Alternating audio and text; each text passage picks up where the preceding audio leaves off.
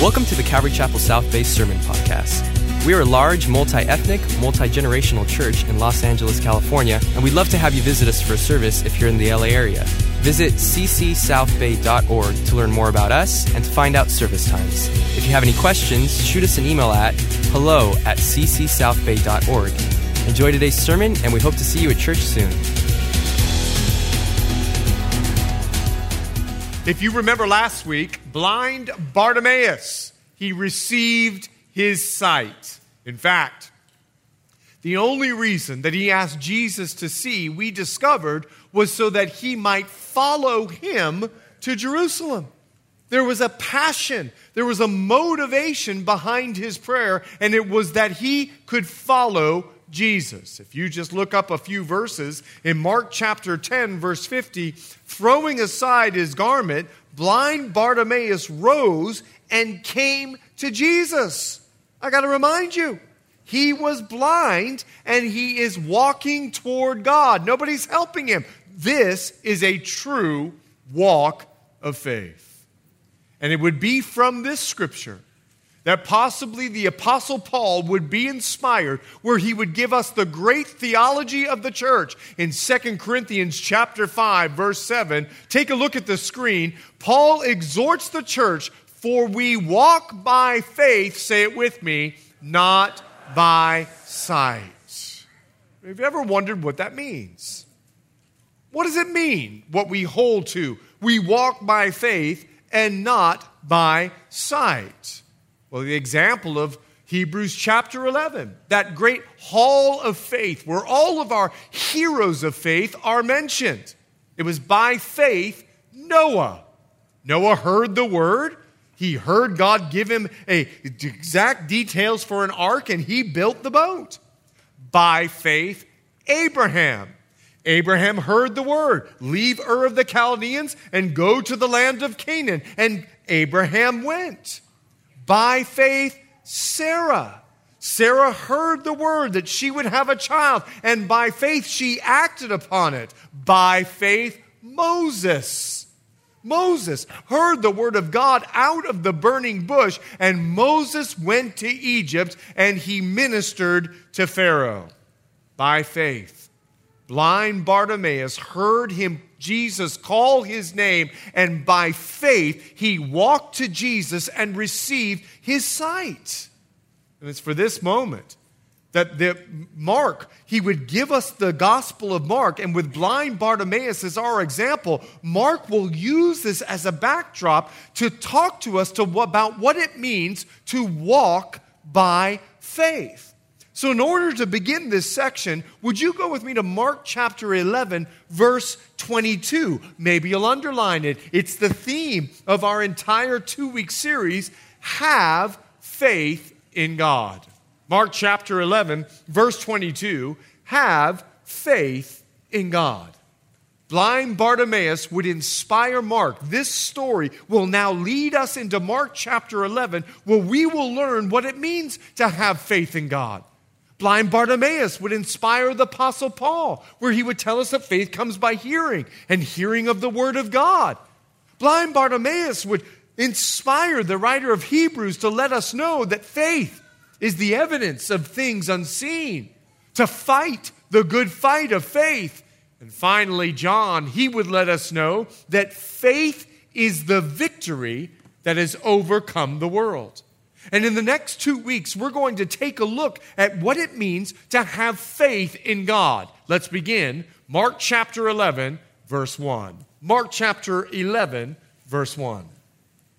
Now, when they drew near to Jerusalem, to Bethphage at Bethany, just about 2 miles outside of Jerusalem for you to know, at the Mount of Olives, he sent 2 of his disciples and said to them, go. Now that's a word that we should get very used to with the gospel, the word go.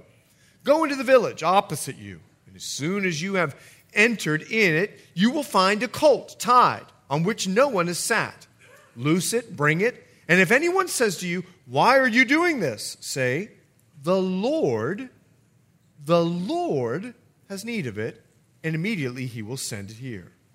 So they went their way and found the colt tied by the door outside the street, and they loosed it. But some of those who stood there said to him, "What are you doing, loosing the colt?"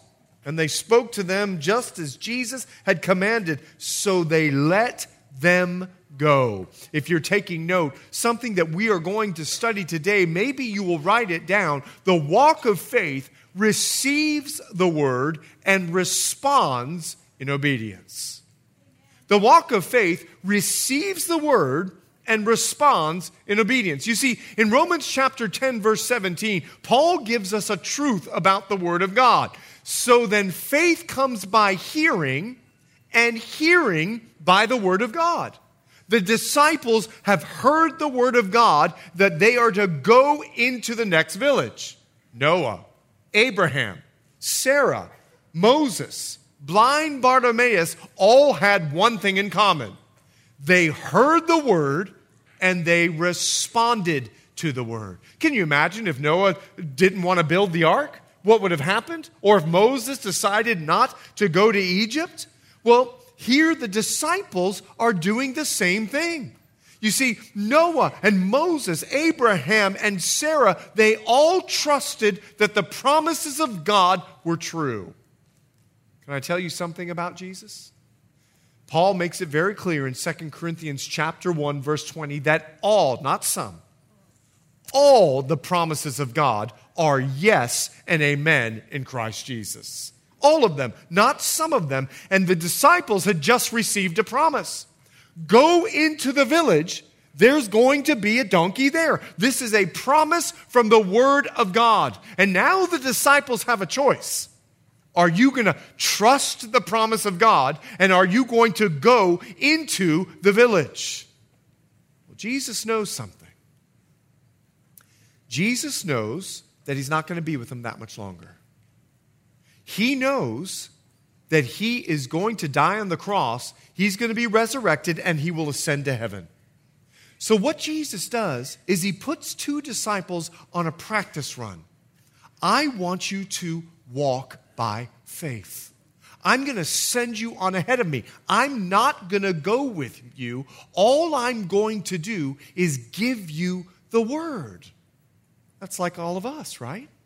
Jesus is not physically with us. But this morning, you're the 10:30 service. I know you woke up at 7 o'clock. I know that you've been in 1 Samuel. I know you've been digging in the Word already, and all I am is just dessert for you. Amen? Only 5 of you agreed. Don't disappoint me, 10:30. And I know when you dug into the Word of God, you were reading a book. Not true. Not true. You were listening in a conversation. You were listening to the voice of God.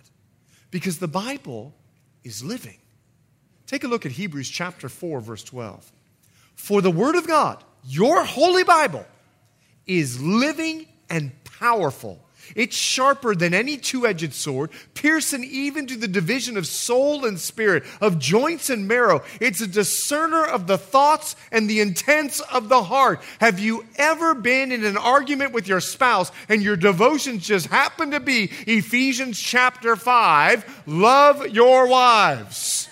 And then all of a sudden you feel the dagger of the Spirit cut all the way to your soul, because the Word of God is not a book, it's a conversation.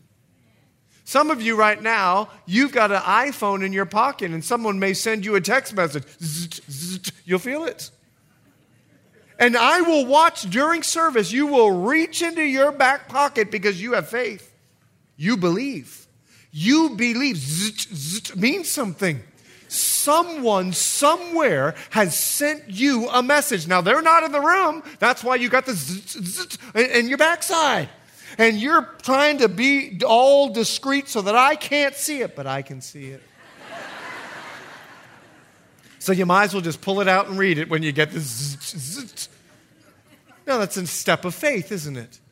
Because though the person is not with you, you believe that someone real, somewhere, has sent you a text message, so much so that you actually will disrupt my Bible study.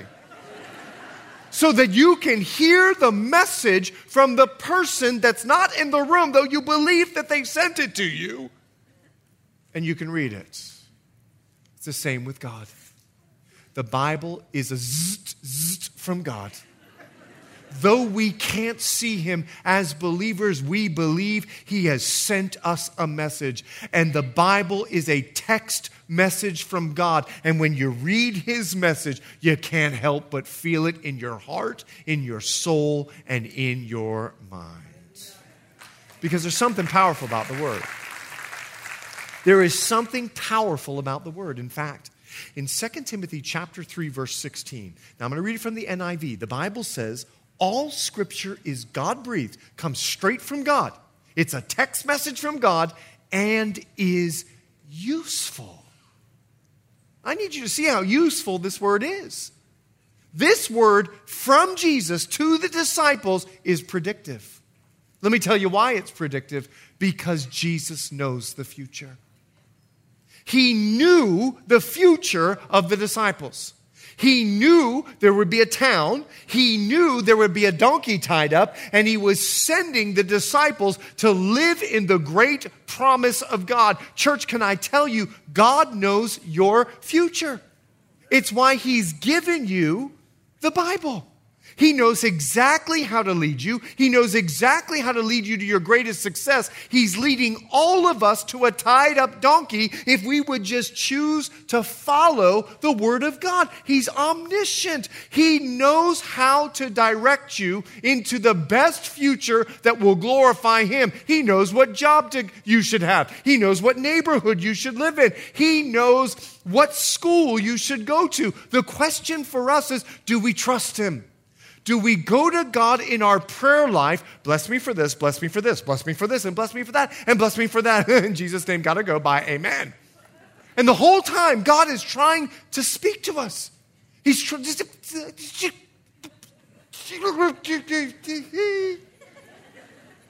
What's our prayer life like? Are we going to God to receive a blessing for what we want to do, or do we trust that he knows our future and we're asking him, what school should I go to? What church should I go to? I hope it's Calvary Chapel South Bay. Where should I live? What neighborhood should I live in? What gym should I work out in? Am I asking God how, where, and what? Or am I just simply saying, would you please bless me? He's predictive. The Word of God is predictive. The Word of God is also very, very practical. I want you to go to the next town. There will be a donkey. I want you to untie it. Would you see how practical it is? Because the Word of God is not just spiritual, it's very practical. So practical. Can I tell you something? When you order a desk from IKEA, okay? I can't afford Ashley, okay? I go to IKEA. You might be able to afford Ashley. I go to IKEA, okay? And you got to put it together. When you put it together, you're actually hoping that the Swedish people have put all of the nuts and screws and the bolts inside there. We're trusting them. But we're also trusting that when I open the user manual, when I open the directions, that it will explicitly give me. Now, the Swedish people, they don't think we're smart, okay? A. B. Like everything is there. Like we can't even look at the picture. They give us a letter that just tells us where it is and what it is. It's so specific, so practical that if you choose to put the desks together exactly like they've told you to, because they're the creator, they're the developer, they know how to put it together. God's Word is practical. It's a user's guide. When you open it up and you read it, it gives you great practical advice on how to live your life. The Word of God is also very specific. Let me tell you something about Jesus. He does not struggle with clarity. And a lot of people come up to me and they say, well, I just don't understand. When the Bible says be unequally yoked, I just don't understand that. And I always say, do you not understand or do you just not agree? Because that's always the excuse. Well, I mean, there are missionaries in the Bible, and so I believe they're in missionary dating. Well, when the Bible says don't be unequally yoked, what are you struggling with? What don't you understand? Let me tell you something about Jesus. He doesn't struggle with clarity. Go to the next town. Which town? The next one. The very next one. I want you to go to the next town. I want you to go in the town, and there will be a donkey. Did you say a lamb? No, a donkey. And I want you to untie. You want me to tie the donkey? No. Untie the donkey. God's word is very specific. The issue is not clarity. It's whether or not we choose to follow. Amen?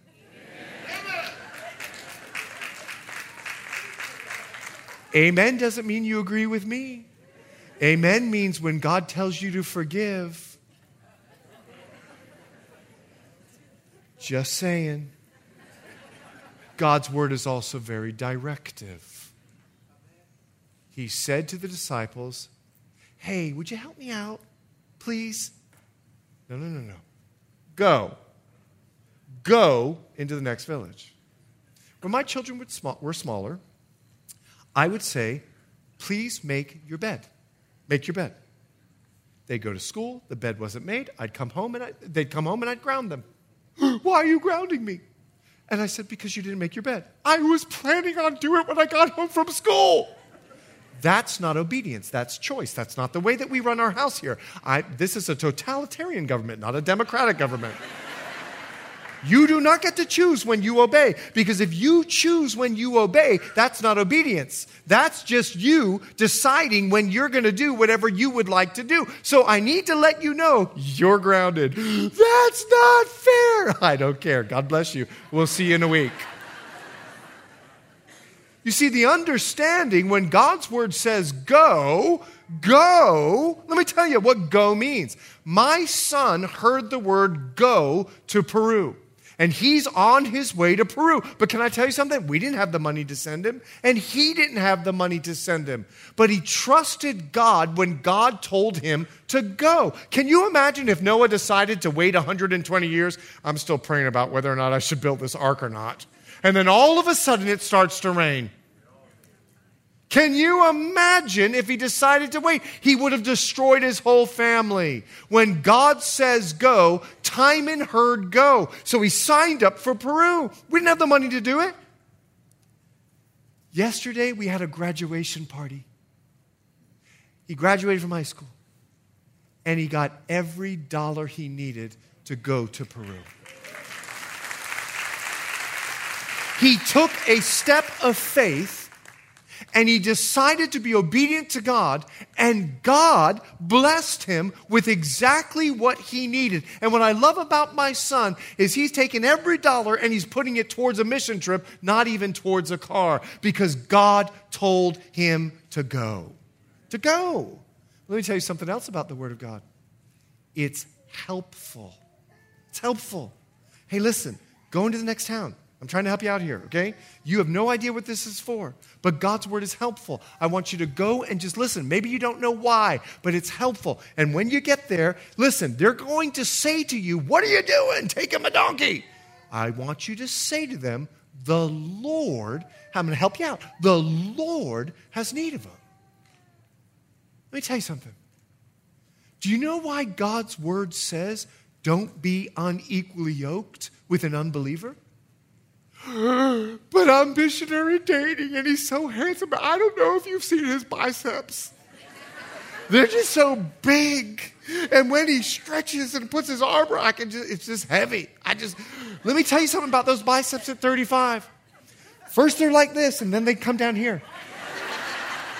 They just move, okay? That's all they do. They just move. And let me tell you something. If he's not saved when you're dating him and you choose to marry him, try raising children with an unsaved spouse. There are many people in our church that are walking through it, and there's a constant struggle. And what God is saying is don't be unequally yoked with unbelievers. He's trying to help you out. That's what God is doing. He loves you and wants the best plan for you. Let the church say, amen. Now, I love our disciples. Finally, in the Gospel of Mark, after 10 chapters, look at verse 4. So they went their way. I almost want to applaud. They have responded to the word of God. There's no questions. There's no shooing children away. There's no getting rid of the Syrophoenician women. They are doing what God has asked them to do. How tragic. How tragic it would have been if they chose not to go. And can we just think about what they were thinking for just a moment? I mean, Jesus wouldn't have gone in on a donkey. And we're going to see in a moment how tragic that would have been. But could we just stop for a moment and think of what the disciples were thinking? Okay, you want us to go into a town that you've not even been into. And you want us to go into that town, and there's going to be a donkey, which you don't know because you've not been there, and it's going to be tied up, and you would like for us to go to that donkey, just take the donkey off the fence, and then tell the people that might ask us, hey, we're taking this donkey, and the Lord has need of him. Hey, Jesus, I don't know if you understand this. There's potential jail time for stealing donkeys. This would be like Jesus coming to us and saying, hey, listen, go on Main Street in Carson. Very first car on the left. Just take it. I'm hoping it's a Beamer. I mean, at least a 2023. Come on. Thank you, Jesus, in Jesus' name. Hallelujah. Listen, this is exactly what it would be like. I want you to go down on Main Street there in Carson, and I would like for you to take the very first car on the left. Think of what's going through their mind. But faith is the substance of things hoped for and the evidence of things not seen. When God speaks to us through his word, do we believe him for it? No matter what. They've been given a promise. I got a donkey for you. They've been given a promise. I'm solving your problem. I know you're wondering, what am I going to go into Jerusalem on? I've got a promise for you, and I'm going to solve your problem. Go to the next town. And as believers, when God speaks, you can't help but respond because you believe. Noah, he heard the word and he responded. And when the flood came, he had an ark to go into. Abraham believed that he was going to have a child in his old age. Take a look at Scripture. It's Romans chapter 4, verse 20. Romans 4:20. Abraham did not waver at the promise of God through unbelief, but was strengthened in faith, giving glory to God. When the angels showed up and said to Abraham, this time next year you're going to have a child. When they left, Abraham looked at Sarah and said, come on, babe, we got to go in the tent. It's you and me tonight, babe. Light the candles. No wonder Sarah laughed. Your bicep is hanging down on your arm. I ain't going to that tent with you. You're 90 years old. I'm 75. I'm past the years. Come on, babe. God promised it. Let's go on in the tent. Do you realize they were giving glory to God with a lit candle? Do you realize I'm just making the Bible real. Come on. Paul put it all pleasant. I'm putting it in Calvary Chapel South Bay language. Understand, Abraham had to say to Sarah, you and me, babe, tonight. And they trusted God that though they were not able to have children, they went in that tent.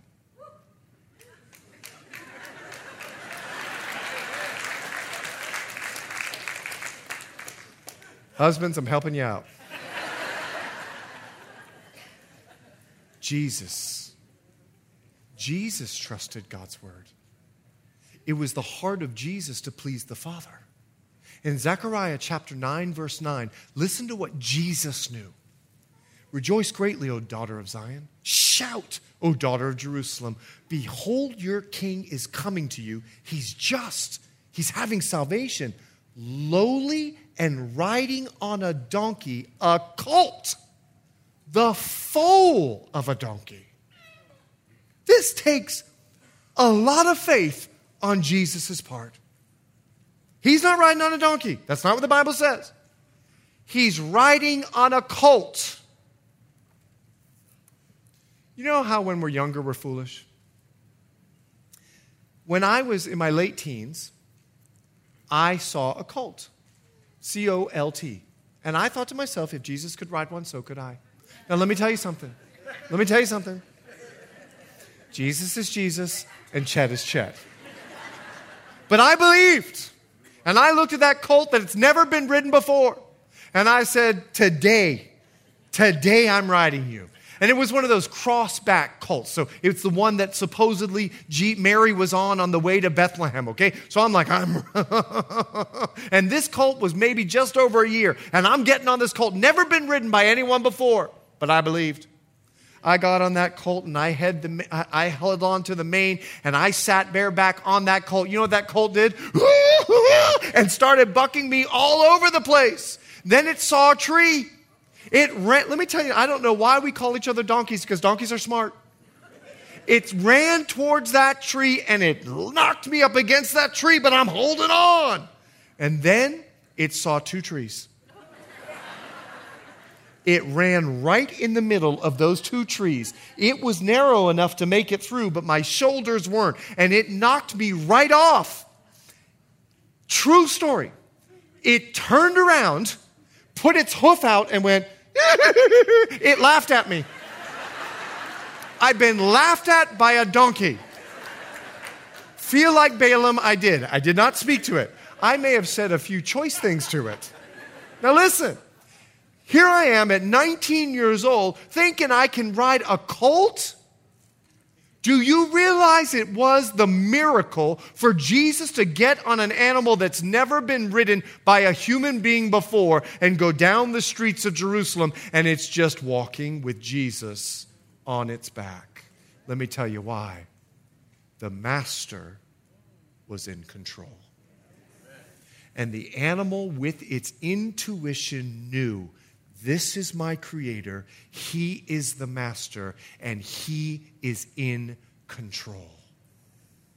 This colt provides for us an understanding of our free will.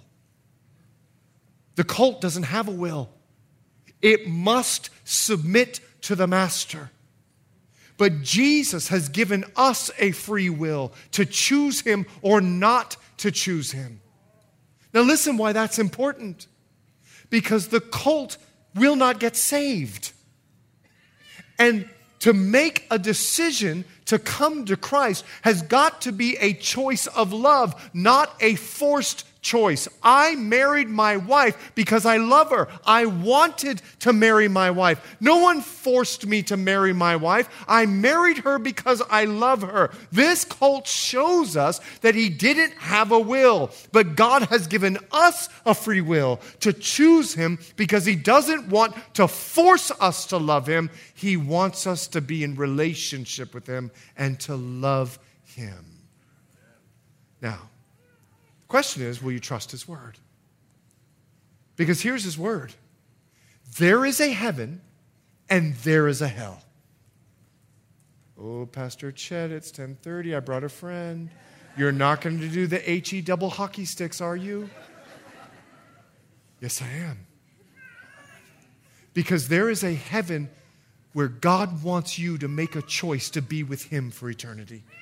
And if you don't choose in your free will to be with God for an eternity by accepting Jesus Christ as your Savior and Lord, there is a place called hell. It was created for the devil and his angels. It wasn't created for human beings. Jesus said it was created for the devil and his angels. And you have an opportunity not to be in hell, separated from God for an eternity. You can be with Jesus because he came, he died on the cross, and he is the only way because he lived the perfect life and he died our death, but he rose from the grave and he conquered death, and he's the only one that can give us life.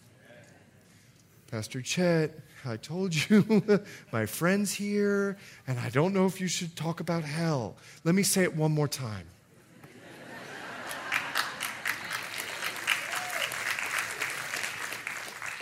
Because Jesus has given us a promise. And just like the donkey, I believe, because I believe in Jesus Christ as my Savior and Lord, when I take my last breath, I will look at Jesus in the face. It's a promise that He's given and one that I can hold on to. I trust His word. And can I tell you something about Jesus? He's never going to lie to us. And He will never lead us to do something that is contrary to His word, like steal this colt. Wait a second, Jesus, are you asking us to steal the colt? I mean, the Bible says, do not steal. I mean, we're going to go into this town, we're going to untie the donkey, and we're just going to tell the people, look, give it to us. The key is found in verse 3. Remember, He'll never say anything contrary to His word. He's never going to tell you to date an unsaved person. He just won't do it. Because He says, don't be unequally yoked. He's never going to say anything contrary to His word. People come to me all the time and they say, well, I prayed about it and I really believe, I feel it. God has told me. And you know what I say to them? Martha prayed about it. She really felt it. She really felt that Mary should have helped her, and she really felt that Mary should get off her knees and get into the kitchen. So she prayed about it. She went to Jesus and she told Jesus, you better tell Mary to get up and help me. And what did Jesus do? Martha, Martha, you're worried about a lot of things, but Mary has chosen the better. Though Martha felt it and though she prayed about it, she was wrong. That's why as believers we default to the Word, because His Word is always true. Look at verse 3. He's not telling them to steal. Verse 3, and if anyone says to you, why are you doing this? Say, the Lord has need of it. The Lord. The Lord.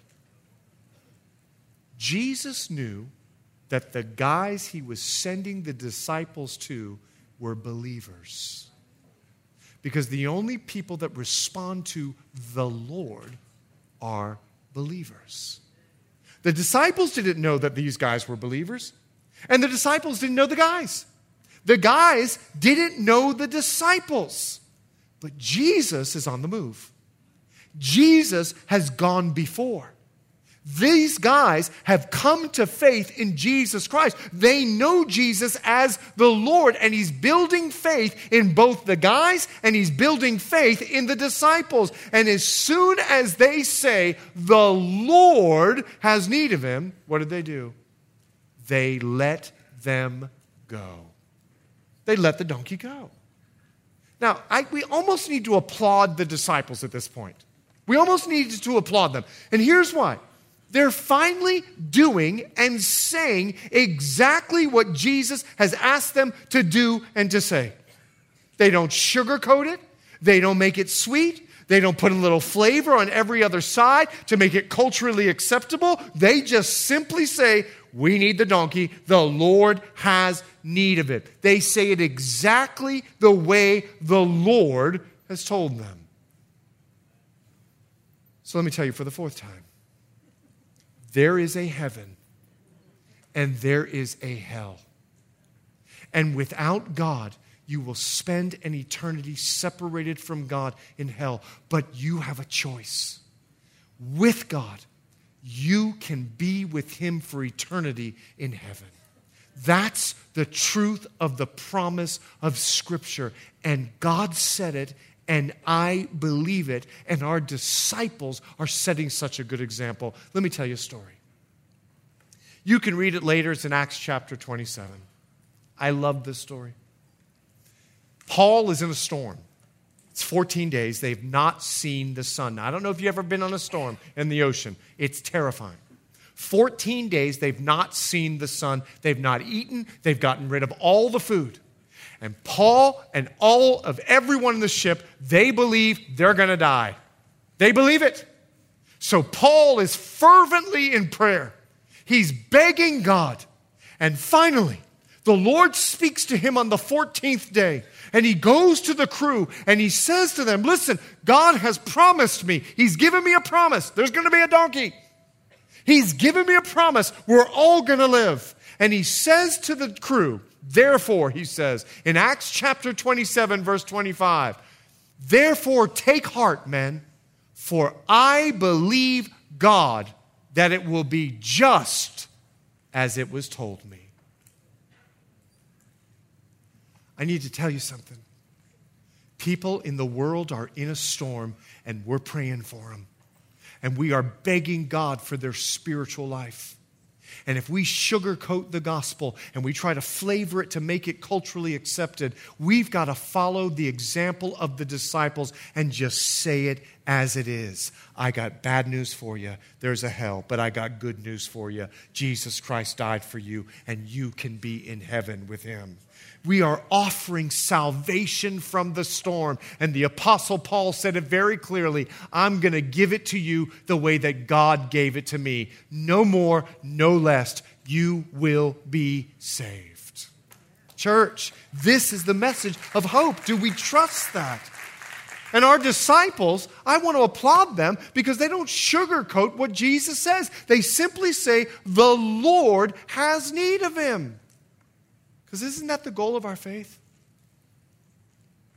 We're being encouraged to have faith in God. And isn't the goal of our faith to be conformed into his image? To act like Jesus. To speak like Jesus. No matter what culture you're in, no matter what century you're in, no matter what context you live in. Isn't the goal of our faith to look like Jesus? And I want to applaud the owners as well.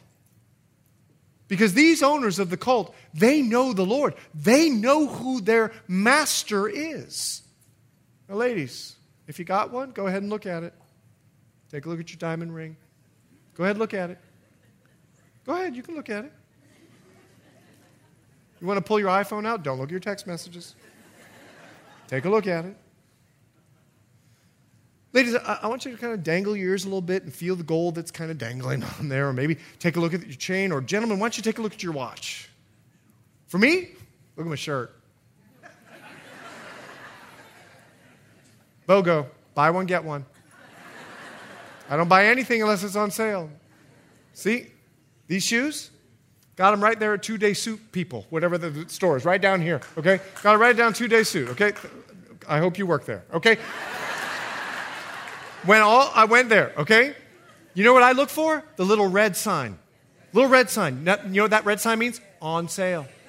And they were selling these for 20. You know, when I get to the cash register, I'm third world. You know what I said? I'll give you 10. You're getting rid of them anyway. And what's the harm in asking? Right? What's the harm in asking? Look, they're on sale. I'll give you 10. I got no shame. I got 9 children. Trust me. I know how to be frugal. You see these jeans? Bought them in Turkey. You know how much I paid for them? $9. $9. Who's going with me to Turkey next time? My outfit cost about $80, okay? Got socks on, got a little belt on, the whole deal. Your ring, I don't know how much. Your gold, not sure how much. Your watch, not sure how much, but I need to let you know something. These owners of the cult knew that Jesus was Lord, and anything they possessed wasn't theirs. The cult belonged to Jesus, and Jesus knew they were in relationship with him. So when he gave the word, tell them the Lord has need, they had no problem to give the donkey. My question is, do you got a problem with the ring?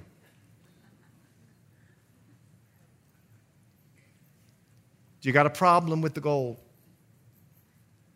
Because if he's the Lord, then my talent and my treasure, my testimony, it all belongs to Jesus. I'm just a steward of what God has given me. And when he speaks to me, do I own it? And will I respond in obedience? Because that's the walk of faith. That's the walk of faith. Remembering he is the Lord. Amen. Let's pray. As the ushers are coming forward to serve us communion, let's begin to prepare our hearts. Our Father, we do come before you today, and we want to have faith in God.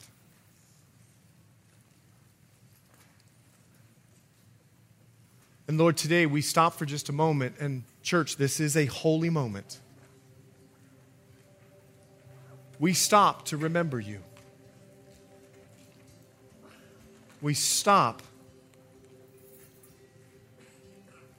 because, Lord, we are quick to forget. And we need you so desperately. And our prayer today, Lord, is that you would be glorified in all that we do, in all that we say. In Jesus' name.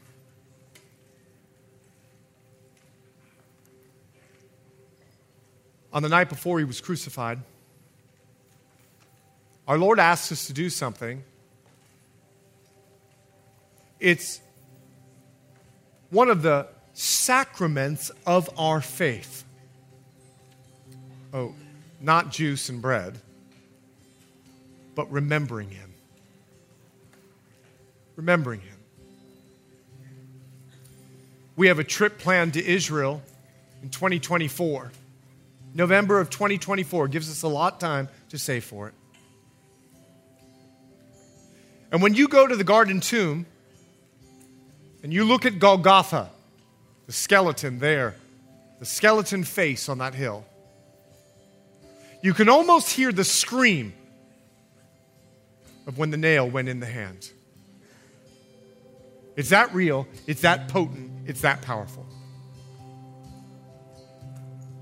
The problem is, none of us are sitting in front of that hill our whole lives. We do life. But I've got a feeling that if that moment was in front of us every moment, if the cross or the cry of that scream or that moment when he gave up his spirit, if that moment was in front of us all the time, none of us would yell at our kids. None of us would be upset with our spouse. None of us would cheat on our taxes. Because if that moment flashed up for us every single time, I guarantee we'd sin less. But because we forget, the Lord has offered an opportunity to remember. And what communion does, it gets us back on the same page with God. It reminds us that we are sinners saved by grace. There's not one of us in here that are perfect. I asked the last service, how many of you didn't sin yesterday? And some people just don't participate. So I looked at one of the guys and I said, you didn't raise your hand. I'd like to know how you made it. How many of you sinned yesterday? You sinned yesterday. You didn't mean it, but you sinned yesterday. Okay, for those of you who didn't raise your hand, I want to know how you did it. The problem is we don't hear the scream of the cross. We don't see the body that was broken. So what the Lord did was he said, listen, I know you're quick to forget, so I want to remind you. I want to remind you of my broken body, and I want to remind you of the blood that was shed for me, so that when you sin, listen, believer, when you sin, this will remind you that you got to confess your sin, and we can be back in good relationship. That's what this reminds the believer. I'm not perfect, but I can confess, and I can be forgiven. But if you don't know Jesus, communion is not for you. Communion is for believers. Now, I'm not trying to be exclusive. In fact, I'm far from being exclusive. Communion reminds us of the death, burial, and resurrection of Jesus. So communion is not excluding you, it's actually inviting you. You see, if you take this and you're not a believer, the Bible says you're heaping judgment on yourself. You're being a hypocrite. You're telling everyone that you believe in something that you don't. And so what communion does is it reminds us there's a way to Jesus. There's a way to God. And it's through his Son, Jesus Christ. He's the only way. And so before we take communion, I've given a little bit extra time because I'd like to lead you to the Lord. I'm going to ask you, if you don't know Jesus and you're holding those communion elements, would you pray a prayer of belief and receive Jesus as your Savior and Lord? So I'd like to lead you in a prayer. Would you just pray this from your heart? Dear Jesus, I believe in you, and I want to know you here in this life and the life to come. Thank you for dying for me. In Jesus' name, I believe. Thanks for listening, and we hope you were encouraged by today's message. If you have any questions or just want to check us out, make sure to visit us at ccsouthbay.org. God bless you guys, and we'll see you next week.